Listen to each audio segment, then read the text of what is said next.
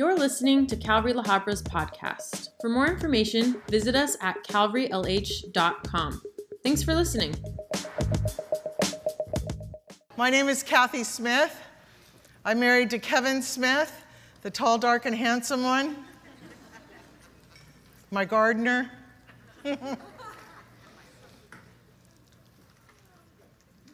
We've been coming here to Calvary Chapel La Habra over 25 years. I say that because this is home. You ladies are family, and I love it. You know, when I first got saved, I thought, oh, what's this women's ministry thing? Ooh. All these backbiting women, because that's what I was before Christ.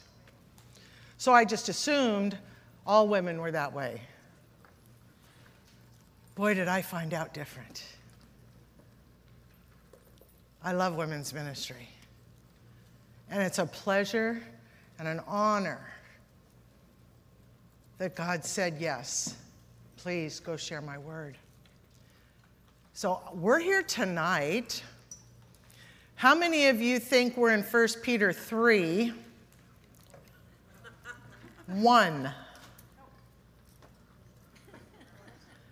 Let's see, what's the first words there? Wives.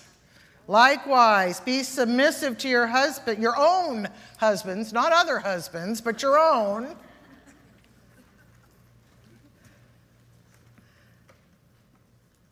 That's not what we're sharing on tonight.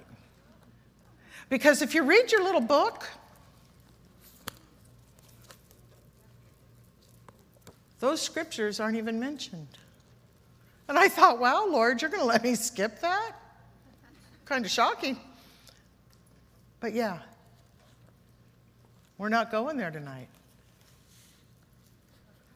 We're going to 1 Peter 3, 8 through 22. Open your Bibles. And let's pray. Father, thank you for this opportunity to come and worship you in spirit and in truth. And now in your word, God, Holy Spirit, consume each and every one of us. Go before me. And let me share your love, Jesus, through your word. In Jesus' precious name, amen. I'm not saying that 1 Peter 3:1 isn't something we need to do. It's something we all need to do. If we're married, we are to submit to our own husbands. And I love that because it takes it off of me. It's all on him. And it's awesome because he's learning how to love me as he loves Christ. And that's even better. So for you who are not married, that word submit is not a bad word. It's not a 4-letter word. It's an awesome word. Because if you can't submit to your husband, that tells me you're not submitting to God. So we'll talk about that later. All right. Let's go to 1 Peter 3, 8 through 22. And I'm going to read the whole chapter, and then we'll move on. But first of all, the first week, Lori Cook shared, and in my notes, I put, gird up your mind. How do you do that? Through his word. Gird up your mind. And I'm kept by the power of God. Those 2 quotes that Lori said, I wrote down and I read them over and over and over again because I am kept by God. And last week, Anita shared, feast. Did you come hungry? Because that's what she said. When you go to a feast, when you go to that feast, you're hungry. You're ready to feast. You don't need a full meal before you go to a feast. Come hungry for God's word. Take your rightful place, she said, in Christ. We can make a choice to put down sin. That is precious. And Anita, thank you. We all needed that. We have a choice. That's the choice we need to make. We have the freedom not to sin. Awesome stuff. So 1 Peter 3, 8 through 22. Finally, all of you be of one mind, having compassion for one another, love as brothers, be tender-hearted,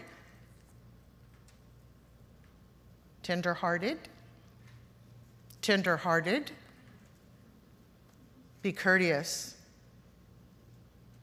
not returning evil for evil or reviling for reviling, but on the contrary, blessings, knowing that you were called to this, that you may inherit a blessing. For he who would love life and see good days, let him refrain his tongue from evil and his lips from speaking deceit. Let him turn away from evil and do good. Let him seek peace and pursue it. For the eyes of the Lord are on the righteous. Righteous means right standing with God. And his ears are open to their prayers. But the face of the Lord is against those who do evil. And who is he who will harm you if you become followers of what is good? But even if you should suffer for righteousness' sake, you are blessed. And do not be afraid of their threats, nor be troubled, but sanctify the Lord in your hearts. Sanctify, set apart the Lord in your hearts. And always be ready to give a defense to everyone who asks you a reason for the hope that's in you, with meekness and fear, having a good conscience, that when they defame you as evildoers, those who revile your good conduct in Christ may be ashamed. If it is better if it is the will of God to suffer for doing good than for doing evil. For Christ also suffered once. Circle that. Christ suffered once for sins, the just for the unjust, that he might bring us to God, being put to death in the flesh, but made alive in the spirit. Oh, thank you, Jesus. By whom also he went and preached to the spirits in prison, who formerly were disobedient, when once the divine long-suffering waited in the days of Noah, while the ark was being prepared, in which a few, that is, 8 souls, were saved through water. There is also an antitype, which is now saves us, baptism, not the removal of filth of the flesh, but the answer of good conscience towards God, through the resurrection of Jesus Christ, who has gone into heaven and is at the right hand of God, angels and authorities and powers having been made subject to him. Amen. There's some pretty powerful statements that Peter used in these few little verses. And as we start off, do you want a blessing? Yes. Yeah, I want a blessing. Well, then do this. Have compassion for one another. Love as brothers, tender-hearted, courteous. I wrote in my notes here, it's an adjective. That means action, right? Love is an action. Being courteous is an action. It's not something that just sits there. How are you courteous to people, to one another, especially in your families? The ones who know you the most, the ones who know how to push your buttons the most. Are you courteous? Loving like a brother? Because if you want a blessing, this is what Christ requires us to do. Not returning evil for evil. Who here has ever said, I will get you back? That's returning evil for evil, right? When someone does something to you and they stick that knife in and they turn it. Oh, praise the Lord. Is that the first thought that comes to your mind? Or is it, You know, as a new Christian, when you're brand baby new, still on the milk, that's usually your first reaction. I'll get back at you. I will get even. But ladies, we need to grow up. I see the youth in here. We need to grow up spiritually. You know, it says, let the older ladies in the church teach the younger ladies. Does it mean older in age? No, older in Christ, more mature in Christ. I'm both. I hit 64 in July. Not quite Medicare, because that's what I do for a living. And I'm like, oh, what Medicare plan am I going to take? I can't believe I'm thinking that. Yes, I'm older in age, but I'm also 37 years old in the Lord. Thank you, Jesus. That doesn't mean I'm mature and grown up and know everything. The more I know, the more I find out I don't know. God's word is our all in all. So, you want a blessing? There you go. Have compassion, love like brothers, tender-hearted, courteous. I love that word.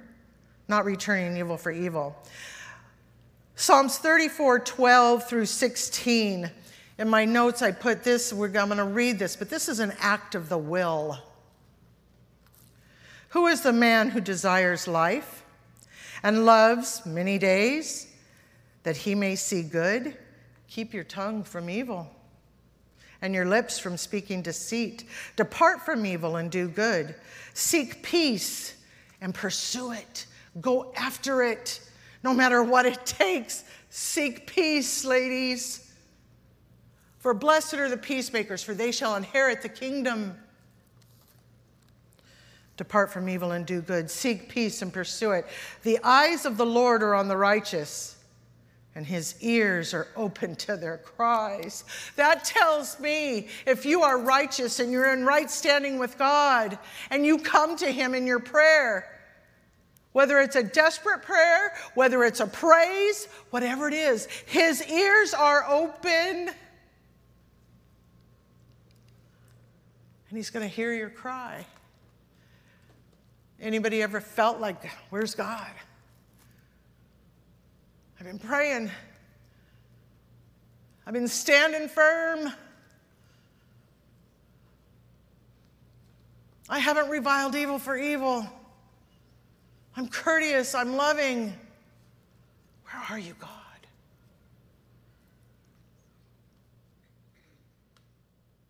He hears your cry. The face of the Lord is against those who do evil. That's heavy. In my Bible, I wrote, this is the look of spiritual growth. We are called to do this stuff, ladies. We're called by God. People say, well, I don't know what my calling is. Well, there's one of them. Right there. Highlighted in yellow. The Christian life is extreme. Jesus was pretty extreme, don't you think? Hanging on a cross for you while yet you were a sinner. While you were in the midst of the ugliest of sin, Jesus said, I love them. Father, forgive them. They know not what they do. We are not to be of this world. Remember, we are pilgrims. Remember in the front of our book? Beloved pilgrim. We're pilgrims just passing through this world. So don't be like the world in your daily walk. Stand out and stand firm. In our book on page 116, let's turn there. I loved what she said. A life that is no longer lived for itself, but is lived through Jesus in us, will look like the life of Christ that we read about in God's Word, right? When Jesus walked this earth, he read that he opened not his mouth and didn't revile in any return when he was reviled. He taught his disciples to turn the other cheek, to give up their extra garments, to walk an extra mile when compelled to walk one, to forgive those who sinned against them, to love the ones rejected and condemned by this world. We would go on with verses where he taught love, joy, peace, patience. A life that is truly hidden in Christ will have voices, words, and reactions that are hidden within his holy character. We're to be a reflection of Christ in everything we do. Everything. Not just a few things, but everything. A life that is no longer lived for itself, but is lived through Jesus in us.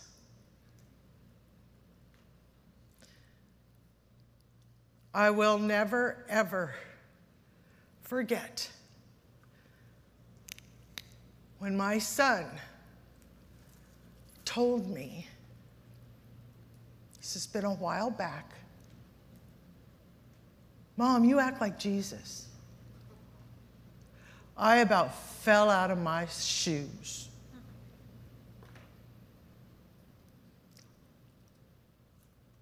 That was one of the biggest blessings.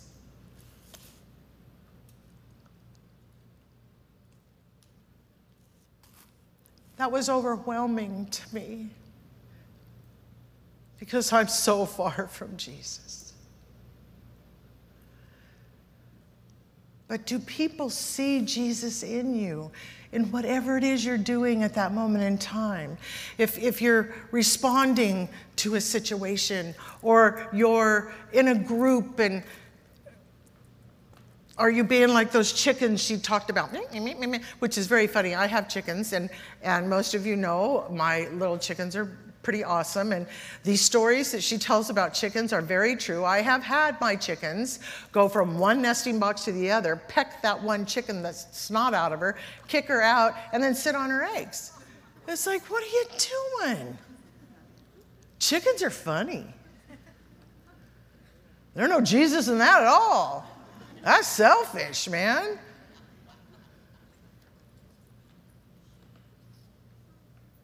But example. What example are you in Christ?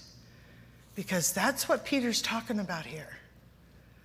We're to be as Christ in our actions, in our words, in our thoughts. Our thoughts, oh, Jesus, help us.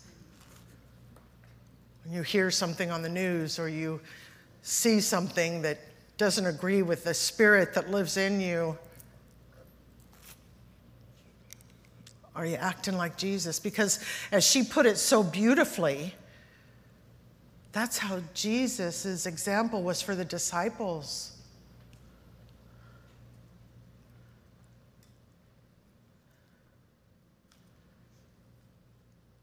Suffering for right and wrong. Why should I suffer for doing right? That's that me, myself, and I mentality. I call it the unholy trinity. Me, myself, and I. I'll do it my way. I'll think my way. I'll act my way. I was raised this way. I have my excuses and my reasons for my actions. My, me.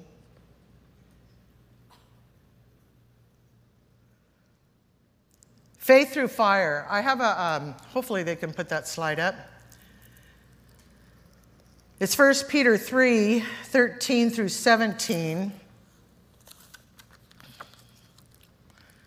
And we're going to 1 Peter 3, 13. Oh, there's that, wives. Likewise, submit them to your husbands. Oh, well, no, we're not going there. 3, 13 through 17. And who is he who will harm you if you become followers of what is good? Who can harm you?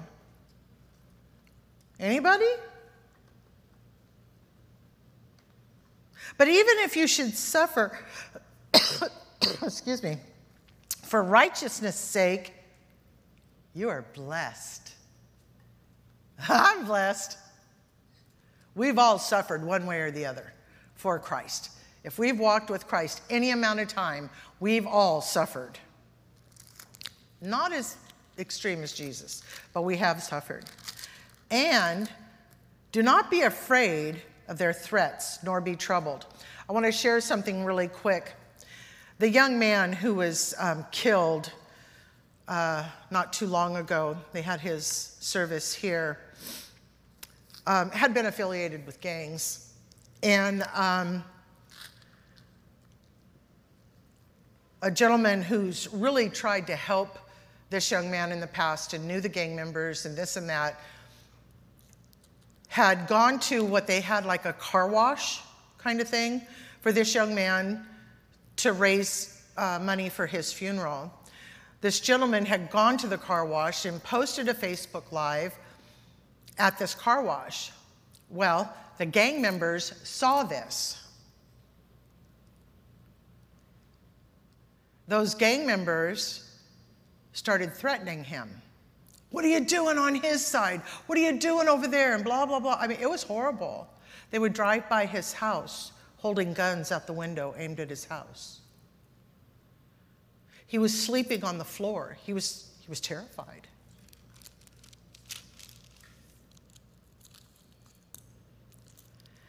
And it was at that time I was actually studying the scripture for tonight. And he called me. He said, "Oh my God, please pray." He goes, "I know what these guys can do. I've seen it. They just killed one of their opposite gang members. Do not be afraid of their threats, nor be troubled. But satisfy the Lord God in your heart. Sanctify the Lord God in your heart." In other words, set apart God in your heart. And always be ready to give a defense to everyone who asks you a reason for the hope. I have that highlighted. I have it circled. I have it set here. A reason for the hope that is in you. And I told this gentleman, you pray for them. You stand firm on God's word. They cannot harm you. Sanctify God in your heart. And it finally stopped. And from what I understand, I was not able to be at the service, but afterwards, the parents and the brother of that young man who was killed accepted Christ as their Lord and Savior. That's pretty heavy. That's awesome. You think, how can a death of a child be worked for good? This is what it took for those parents and the brother to get on their face before God and accept him as Lord and Savior.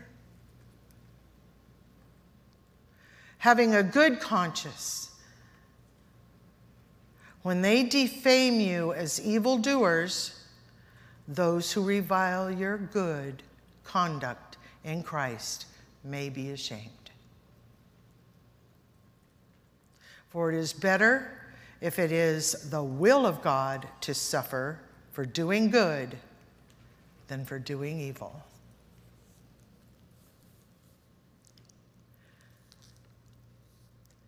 Anybody here been at church on Sunday mornings? How about last Sunday? Pastor Lance made it so clear in my mind, teaching about Paul in Acts 25, falsely being accused. Was he throwing a fit? Was the Apostle Paul, what's wrong? Why am I in here? This is ridiculous. I didn't do anything wrong. I just proclaimed Jesus Christ is alive. He's in prison. You in prison for proclaiming Christ is alive? Paul was, but he didn't, because he knew that this was going to be used for God's glory. Paul knew that he knew that he knew. And I loved it when Lance said, step back and see what God's doing. Step back. Take your eyes off of the circumstances and look around. What could God be doing here? I had a slide. I don't know if they put it. There it is. That right there, spending time with God, puts everything else in perspective. When you are in a situation, when someone's driving by your house with a gun aimed at your house, when you have a child or a family member ripping you apart because you're a Christian, when you're being torn apart because the world says you are nothing but a fool for this Jesus stuff, just step back and say, all right, God, what are you doing? I need to refocus. I need to filter all of this garbage that's coming my way through your word, through prayer. I need to sanctify you in my heart, God.